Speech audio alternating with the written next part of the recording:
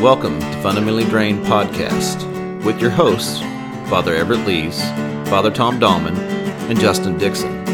Three Christians exploring Christianity from a perspective other than the fundamental view from which we have become fundamentally drained. We'll begin the conversation, and you take it from there.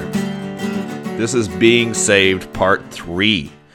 And yes, we've actually had enough to talk about. Third time's the charm, right? That's right. Let's wrap this puppy up. All right. You know, as Everett said in one of the other episodes, we've done answered all that. Oh, that's good stuff. Good stuff. Okay, so today we have some points to focus on to really try and wrap up this being saved. What is being saved? Talking. Topic, and so let's start with one of our own. Let's go to our own denomination, Episcopalians, and talk about why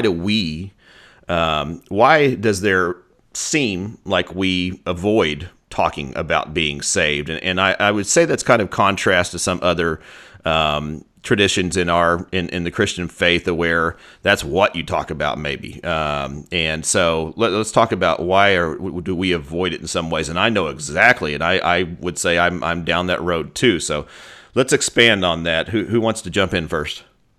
Well, Justin, you said you know exactly why you avoid it. So why do you think we avoid it? Oh, on the spot. Dun, dun, dun. Because it's getting to a sorry, let me back up already.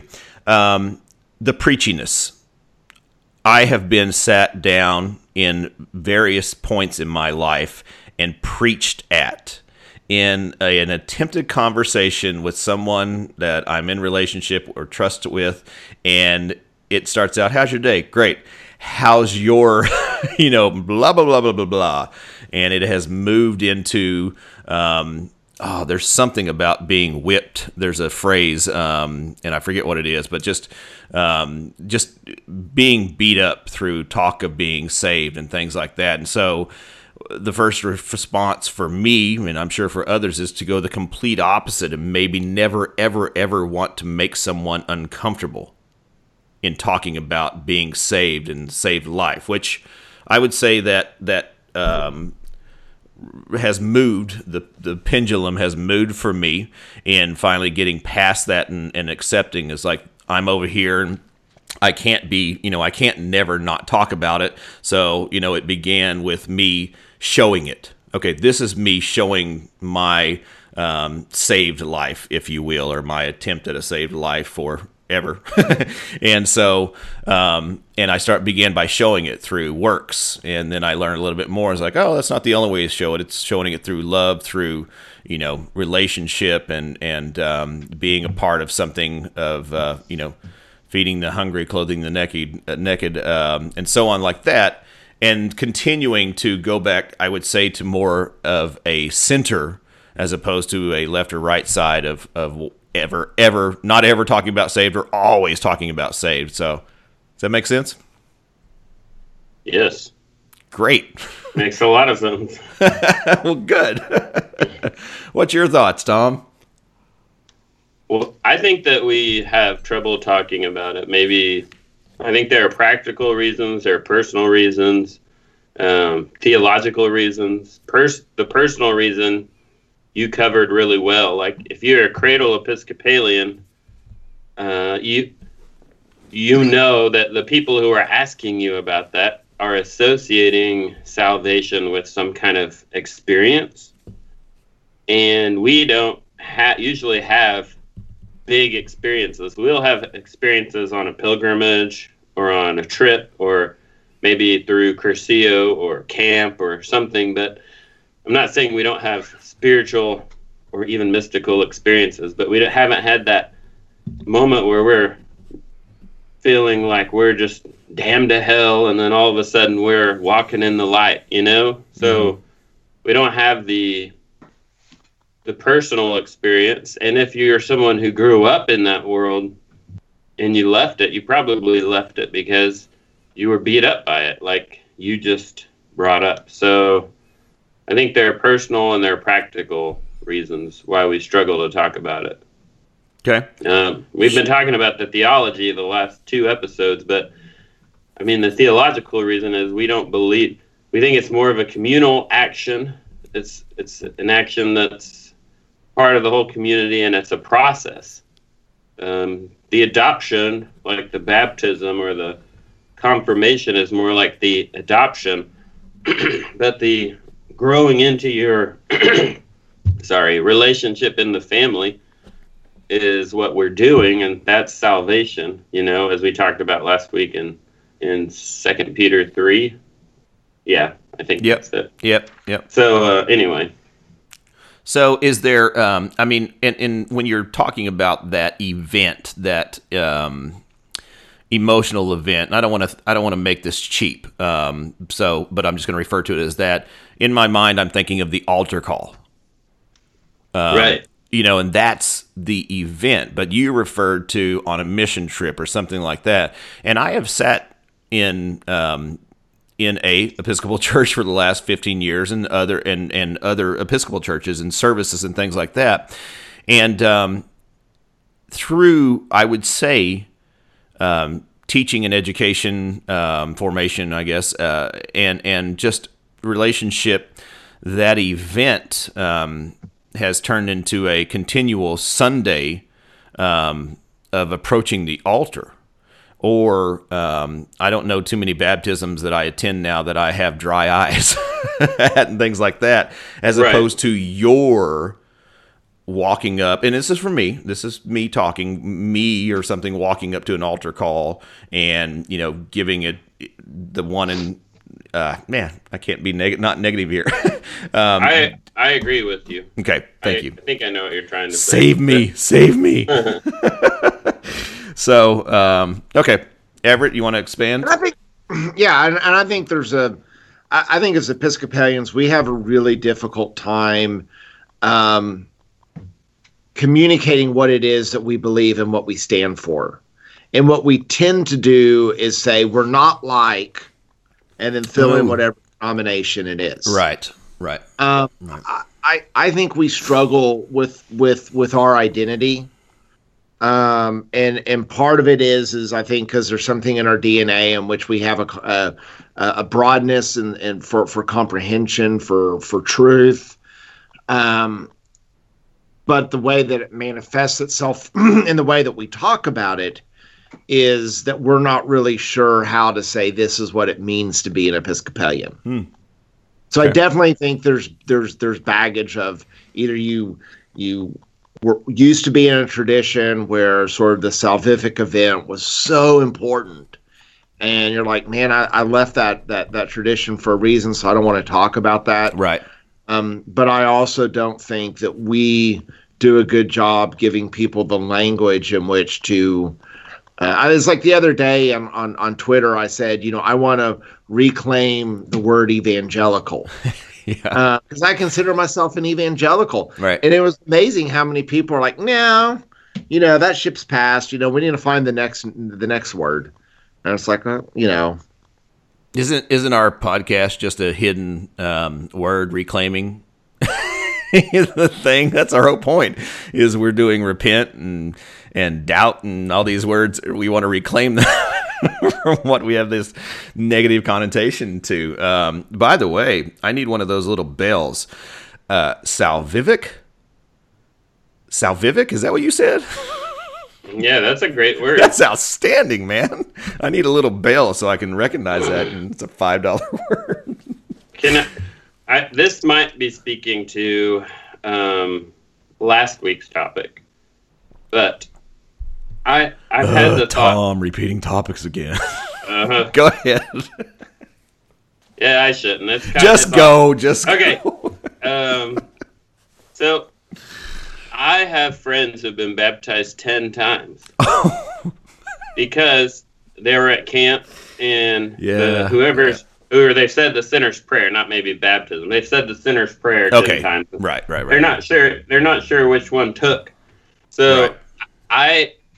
I there's a sense in which our way of doing things is bad. because we lack the experience and we lack that moment. Yes. There's a sense in which seeking that moment cheapens it, because it makes you have to continually seek the bigger, the better moment. You know what I'm saying? Mm-hmm. Mm-hmm.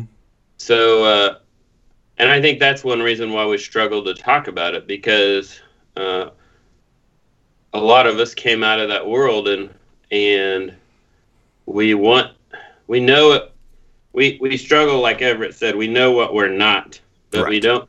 We have. Right. It's harder to say what we are. We're not saying you need to say the sinner's prayer 10 times. We're not saying you need to be baptized 5 times. But then we struggle to put into positive terms what we mean. If someone attends that camp, and they say the sinner's prayer, I'm just going to use that. I'm sure there's other ways of doing those things. But if they do that over and over and over, then we have not, prepared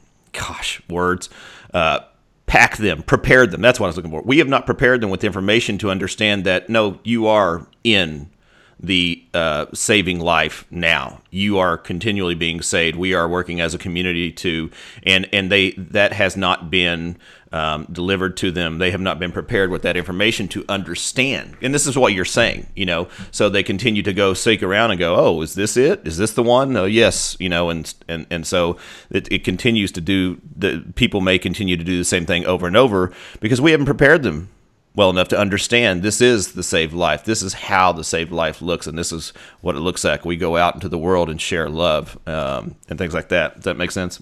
Right. Yeah. Okay.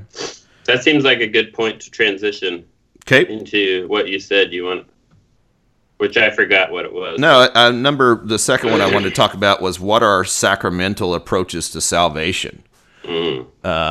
So, Everett, you ready to walk down that road? Yeah, so for me, like when we talk, so sacramental can mean a whole lot of things, but I think, for me, like sacramental is this notion of the restoration of all of creation. Alexander Schmemann says in his book For the Life of the World, the reason we baptize people in water is that water is the primal element of life, and so the very essence of life is also being restored and renewed. And so, baptism in the Episcopal tradition is more than like a washing of the sins. It is rebirth. It is new creation that is breaking forth. Right. Right. Which is a very different notion of baptism as sort of just a sign of the conversion that already happened. Right. We actually would say that baptism is the central act of the life of faith. It's the prayer book and the catechism in the back says it's the sacrament by which God adopts us as his children. So it's like the signing of the papers and the adoption, It's like the moment we become a member of the family. What kind of check process do they have to go through for that? All right, hopefully more than a 6-week catechism class, but that's a subject for another podcast. Good quote. That was Alexander Schmemann. Oh my gosh, I will never get that. I'll butcher that. Okay. He's an Orthodox. Did you have any more? Yeah. Okay. Did you have any more to add to that, Tom? No. Okay. All right. Let's jump into virtue ethics. So yeah. I was told to Google this before we started this podcast when I asked what that is. So, let's explain what virtue ethics is. Go. Well, I felt like we rushed over sacrament. If you're, my bad. I thought I just asked if you had any more to add. Okay, let's back up. Go ahead, Tom. Well, you're supposed to navigate these things. You have to ask us leading questions that jog our minds. Oh, Justin. My apologies. No, I'm kidding. Well, here's what I wanted to say. If I'm listening to this, and I'm evangelical or something, what the heck is a sacrament? I mean, I don't know what that is. I hear people talk about this, and Great point. I know. Great point. So, there's so many pitfalls when you talk about it, because when you say it's an outward, the classical definition, outward and visible sign of an inward and spiritual grace. So you say that the first time somebody said that to me, I said, oh, so it's just symbolic. No, it's not symbolic. Well, what is it then? So the water is symbolizing the salvation that's happening inside of you. No, that's not what it means either. So it's an inaction. It's enacting it. It's like a wedding. When you go to a wedding, and they say, "I now pronounce you," or you join the ring, and you go through that whole service, you don't walk out of the wedding and say, "What did that symbolize?" No, that's when the union was enacted. That's what we mean by a sacrament. So we could see it with our eyes through this liturgy they did, or the service they did, or through the rings, or the kissing, the whole thing. So that's what an outward and visible sign is. The water is when God's grace is enacted. In the communion is when we gather at the heavenly table. Do you see what I'm saying? Mm-hmm. Yep. It's really hard to talk about because, well, and this is where the Western Church has seemed to lost the language of the Holy Spirit. We're not really, like, we realize that it's the third person of the Trinity, but other than that, we don't really know what to do with it. And sort of how the Spirit-filled life interweaves in all of these things, that it's, so the marriage is not just some sort of a civil service by which you become contractually obligated to one another, or maybe even covenanted to one another, but that now your marriage is a glimpse into the kingdom of heaven, which totally changes the vocation of husband and wife. Yes. Like people are supposed to get a glimpse when they see you two. They're supposed to get a glimpse into the kingdom of heaven. That communion is not just a group of people who are taking some bread and wine and receiving the little, as Nathan Jennings, my liturgy professor, would say, grace packet, but that they are actually gathered with the angels and the archangels and the entire company of heaven in sharing this meal.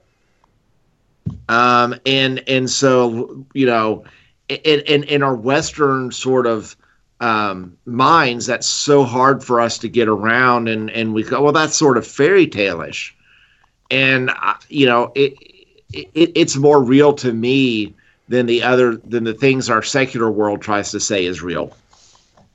Nice. That's awesome. That's a great explanation. And you're exactly right.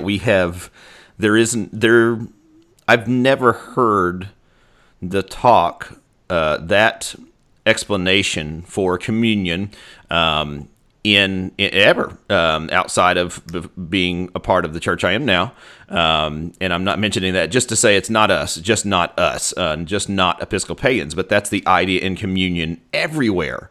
And to have this type of event each time you walk up for communion, if you have that in your mind, that's an experience. That's an event, and we're not recognizing it. And so that goes back to the information piece. It's like we're not teaching to understand what this is. Tom has done a great job in the past when he was at our church, as well as Father Shelby too, in talking about how at this altar is where heaven and earth overlap with one another, and when we approach it, we are approaching, the as you said, gosh, I can't even replicate. So rewind and listen to what Everett just said. And when you look at it like that, and when you look at everyone coming up to that, it makes it that event or that experience every Sunday or every Wednesday night, whatever it's done. And if you're looking for something to hang on to, rethink that, reimagine that, and sit down. And then each week, that saving event you're looking for, it's there. It's there, I promise. but that's another reason why we struggle to talk about it. Back to our first question, because I love those long sighs. Our understanding is a sense irrelevant. Like when I was a kid and I went into communion, I knew that passage from 1 Corinthians 11 where it said, "Whoever does this, without viewing the body of Christ." And when I was a kid, I didn't understand that was talking about the community of the church. Mm-hmm. So I also knew the passage where it says, "If you take this in an unworthy manner." So I thought communion was just memorialism. I thought it was just about, and so when I heard it in 1 Corinthians 11 talking about the body of Christ, I'm thinking, well, so my job is here to keep my eyes closed, focus on Jesus hanging on the cross so I don't take it in an unworthy manner and condemn my soul. So I'm thinking it's all about this thought I put into it and this emotion I put into it, because my salvation and that I thought was tied to my understanding, which I didn't know was me saving myself. Anyway, my point is, so we go up to communion. I mean, Paul says, or in Ephesians it says, and I think it was Paul, but God raised us up with Christ, seated us with him in the heavenly realms in Christ Jesus. This isn't talking about in heaven. This is talking about now, Justin. We all have, you have a seat in heaven with your name on it. And it's not just like a seat that's waiting there for you. You're there. Right. And that is what we experience in communion. We're at Christ's table. So that's the idea. But my thinking about it is irrelevant. It's going to happen whether it would be good if I thought about it. It would be good if I went up there in reverence with awareness. We call that sacramental awareness, and that's part of the job of priests and deacons and teachers, is to help people know what's happening and to think about it. But that's kind of the beauty of it, is that we're not seeking the emotional impact of having this awareness. Do you know what I'm saying? Yeah, I do. There's kind of a difference there, and I don't think I'm explaining it very well. I follow where you're at, and I appreciate the correction on that. It's just because I wasn't trying to correct you at all. Yeah, you were. It's okay, buddy. No, I wasn't. No. I get it. And so it brings me to all the table. All are welcome at the table, right? Because everyone has a seat with their name on it. Everyone. And so that's where, and we're also bleeding into another. I would say eventually everyone, right? Eventually, yeah. Well, I mean, so the yeah, space so is there. that's actually The one of the space is discussions. there. Okay, right. Go ahead, Everett. What? I mean, that's actually a discussion that's going on. I mean, so in the Roman Catholic tradition, only Roman Catholics can receive communion in the Roman Catholic Church. The Episcopal Church expands that to say anyone who is baptized can receive communion.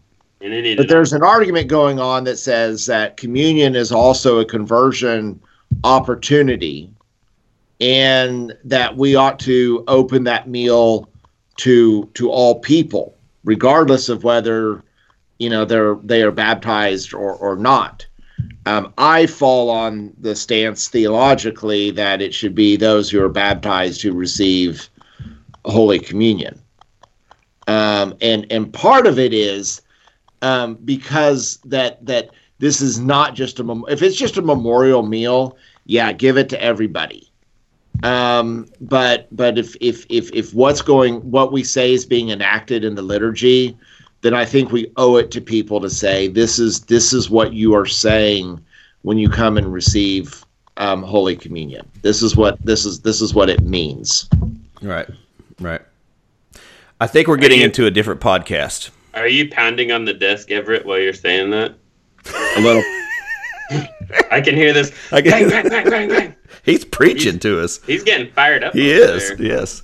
Okay. All right. I'm going to pause. we I'm going to pause we do- this because We do need to have a future podcast. I've got Sacramento episode written down already, guys. So let's All right. break off of this before we get too far, because I mean, it does apply. I'm not saying that, but let's back up just a minute, because we're gonna make this into an hour-long episode, and we're headed towards part 4. So, okay. Was there? You know what? I think we've covered Sacramento. Does anyone else have anything there? Nope. Before I jump and Tom gets on to me. We've completely exhausted that topic. Thank you, Tom. I appreciate as that. It could be talked about possibly.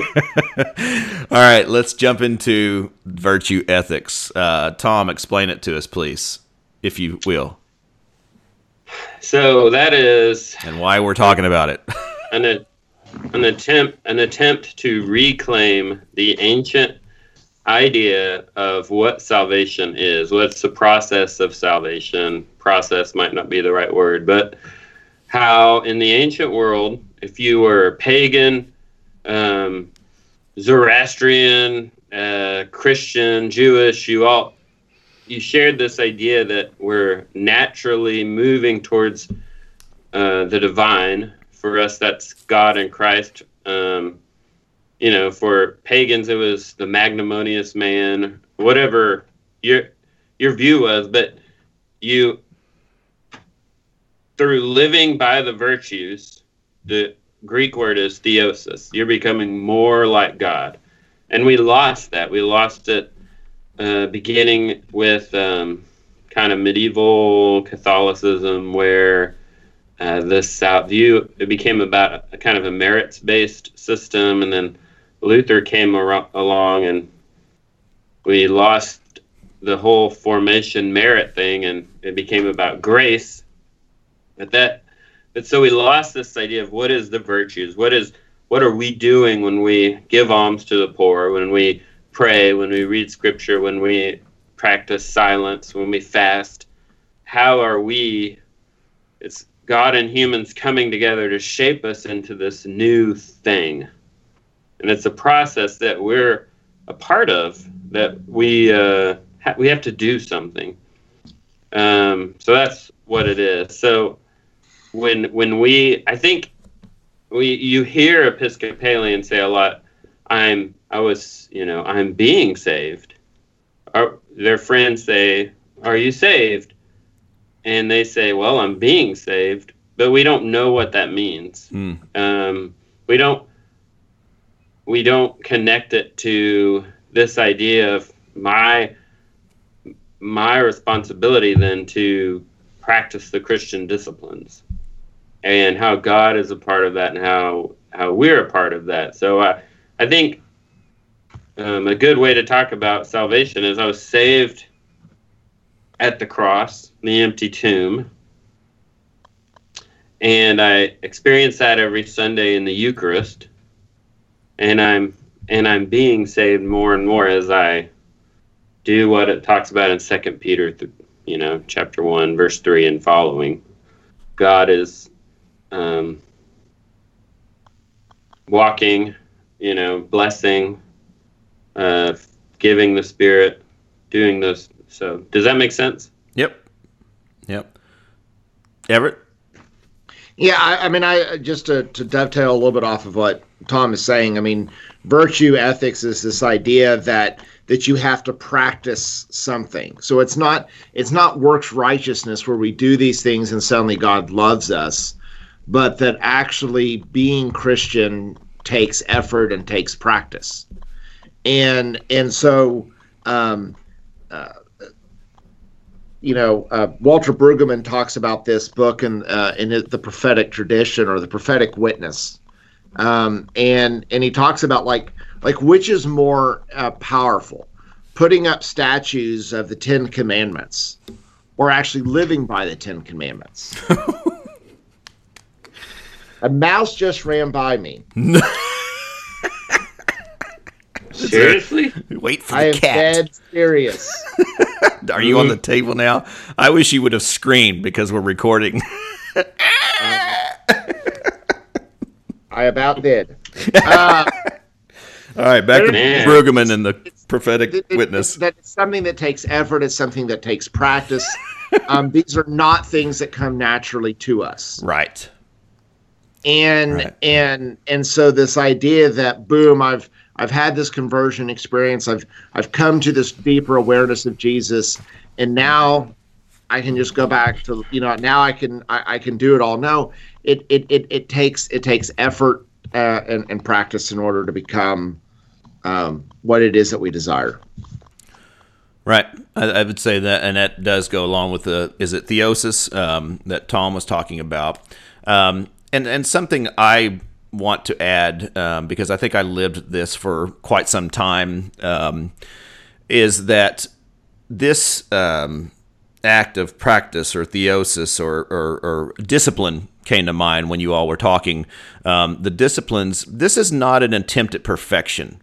It's not something that you're going to get to a certain point and then you can be the hands and feet of Christ. This is, for me, an ongoing thing that is going to always go on. So I feel like at one point I was going to go and remove myself from, let's just say, society and get practice the disciplines and prayer and become this perfect person. Then I would go out and do things for people and help people and go out and be a light to the world. That's not, and I've learned that's not something that you do. You all along we are called to go out and love and help and serve and be a light in the world, even when we look at ourselves maybe and say, you know what, I'm not good. I'm because we're not in many ways. Not to say we aren't good, but we're not perfect. That's what I was trying to say. And so during this process, don't just go and hide. Go out in the world and be a light, even when we are not perfect, because we can't be perfect. So. Well, but I mean, we can see this in our own lives. I mean, left to our own devices, I would probably eat, cheeseburger and French fries, for every meal. Burger. I mean, and I think this is what Paul talks about in terms of being driven by, sort of our gut or our desires, Right. rather than being driven by the vision that Christ has for our life. Right. And I thought of the community there. The community will help with that too, and lead us in the right direction and guide us along those. All right. Any other thoughts on virtue ethics and living the life? Theosis? Once again, we've completely from an academic, theological, and practical perspective, we have completely exhausted that topic. Nothing more could be said about it or added to it. Nothing. If anyone ever talks about it ever again, they're wrong. That's right. Wait, we gave it 7 minutes and 14 seconds, I think, so. Listen, the final word has been given. All right, we're over our time, but I think in order that we're close to wrapping this up, so let's trudge on a little bit. Listener, if you don't mind, you can break this up into two parts. So there's two more things I wanted to kind of hop in here, and one of them was talking about deliverance over power and death. And when we're talking about being saved, what is the deliverance over power and death? Everett, do you want to start with that one? Yeah, I mean, what I would say is that when we talk about what does it mean to be saved is sort of these cosmic powers of sin and death which rule our life, and that in Jesus's death and resurrection, that the defeat over those cosmic powers has begun. And so when we talk about what does it mean to be saved, is being saved from those powers that are outside of myself. Does that make sense? It does for me, yes, because anytime someone threatens me with death, I cower and run away. And if death had been defeated, with death defeated, then that's something that they can't hold over you anymore. And I think about that from a Roman standpoint, but it isn't just a Roman day first century thing of like, we'll crucify you. It's like, you know what? We've defeated death. That doesn't bother us anymore. We're going to go ahead and serve and carry out. And I mean, that's the Jesus life, right? Yeah. Yeah. Tom? Anything to add on? Yep, go ahead. No, I can't. I would just add what the go ahead. I'd have to find it. It's in the Catechism. There's some good stuff in there. You should read it. You should read that book, man. You know what? Deliverance over power and death, and just that phrase itself had no meaning or anything to me in former life, earlier in my life. So that is a completely new idea. Jesus died on the cross for sins, period. And that's a big, important part. But the deliverance of power and death had nothing to do with it. So I think maybe in the future we'll do an episode over that, because I think that, I don't know what people are going to take away from that, but it makes sense to me just from other previous studies. So, all right, let's jump into some personal opinions on being saved as we wrap up this awesome award-winning just kidding. The Being Saved trilogy, I guess. So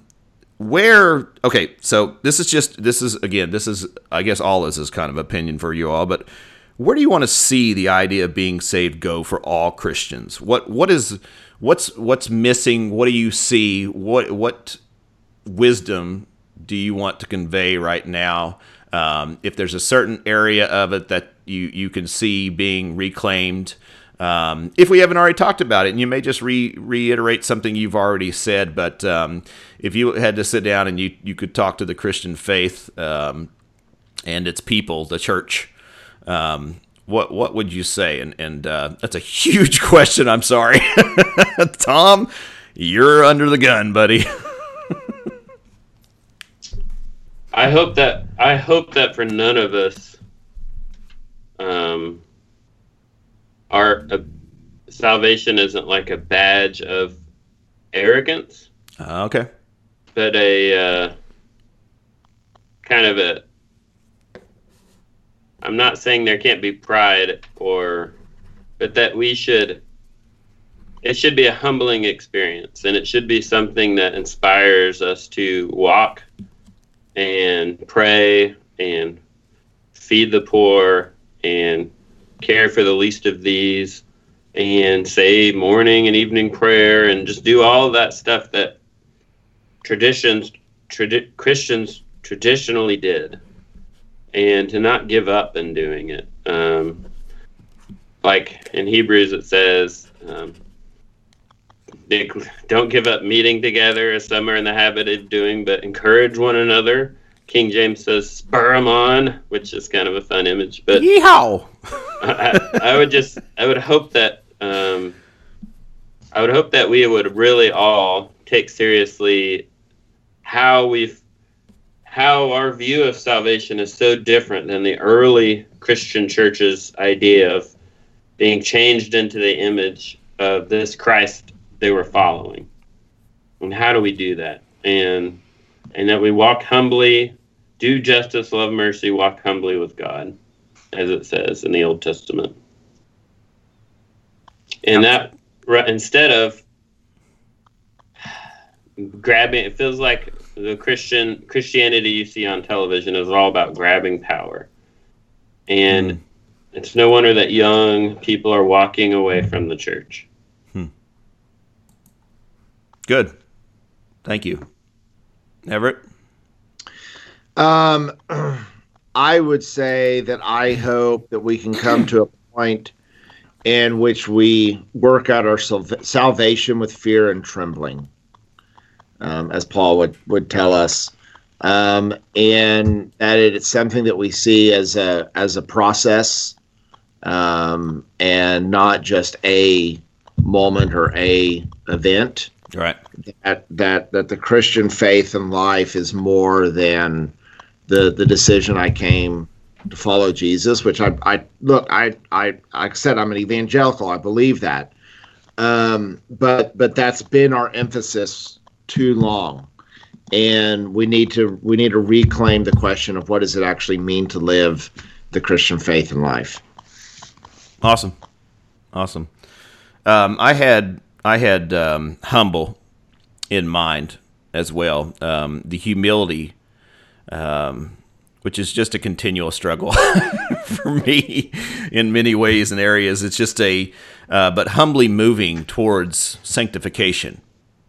And sanctification is it's another word that I knew nothing about when I was growing up. Let's just say that. But sanctification is the act or process of acquiring sanctity or being made or becoming holy.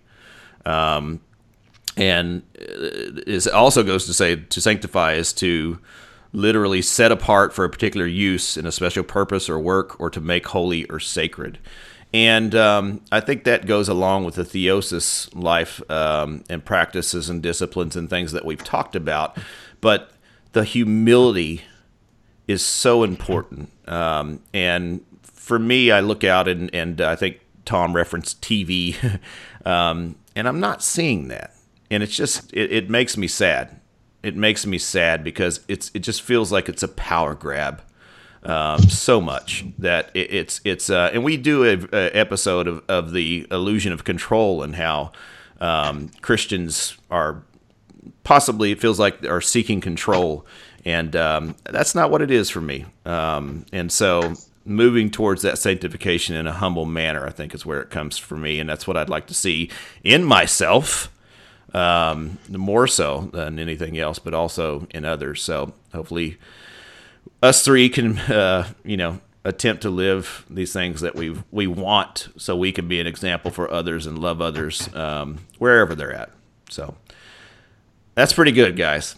I think that's pretty good for our 3 episode of Being Saved. So thank you guys for working through that and doing that. Any final thoughts, Tom? No, sir. E? Nope.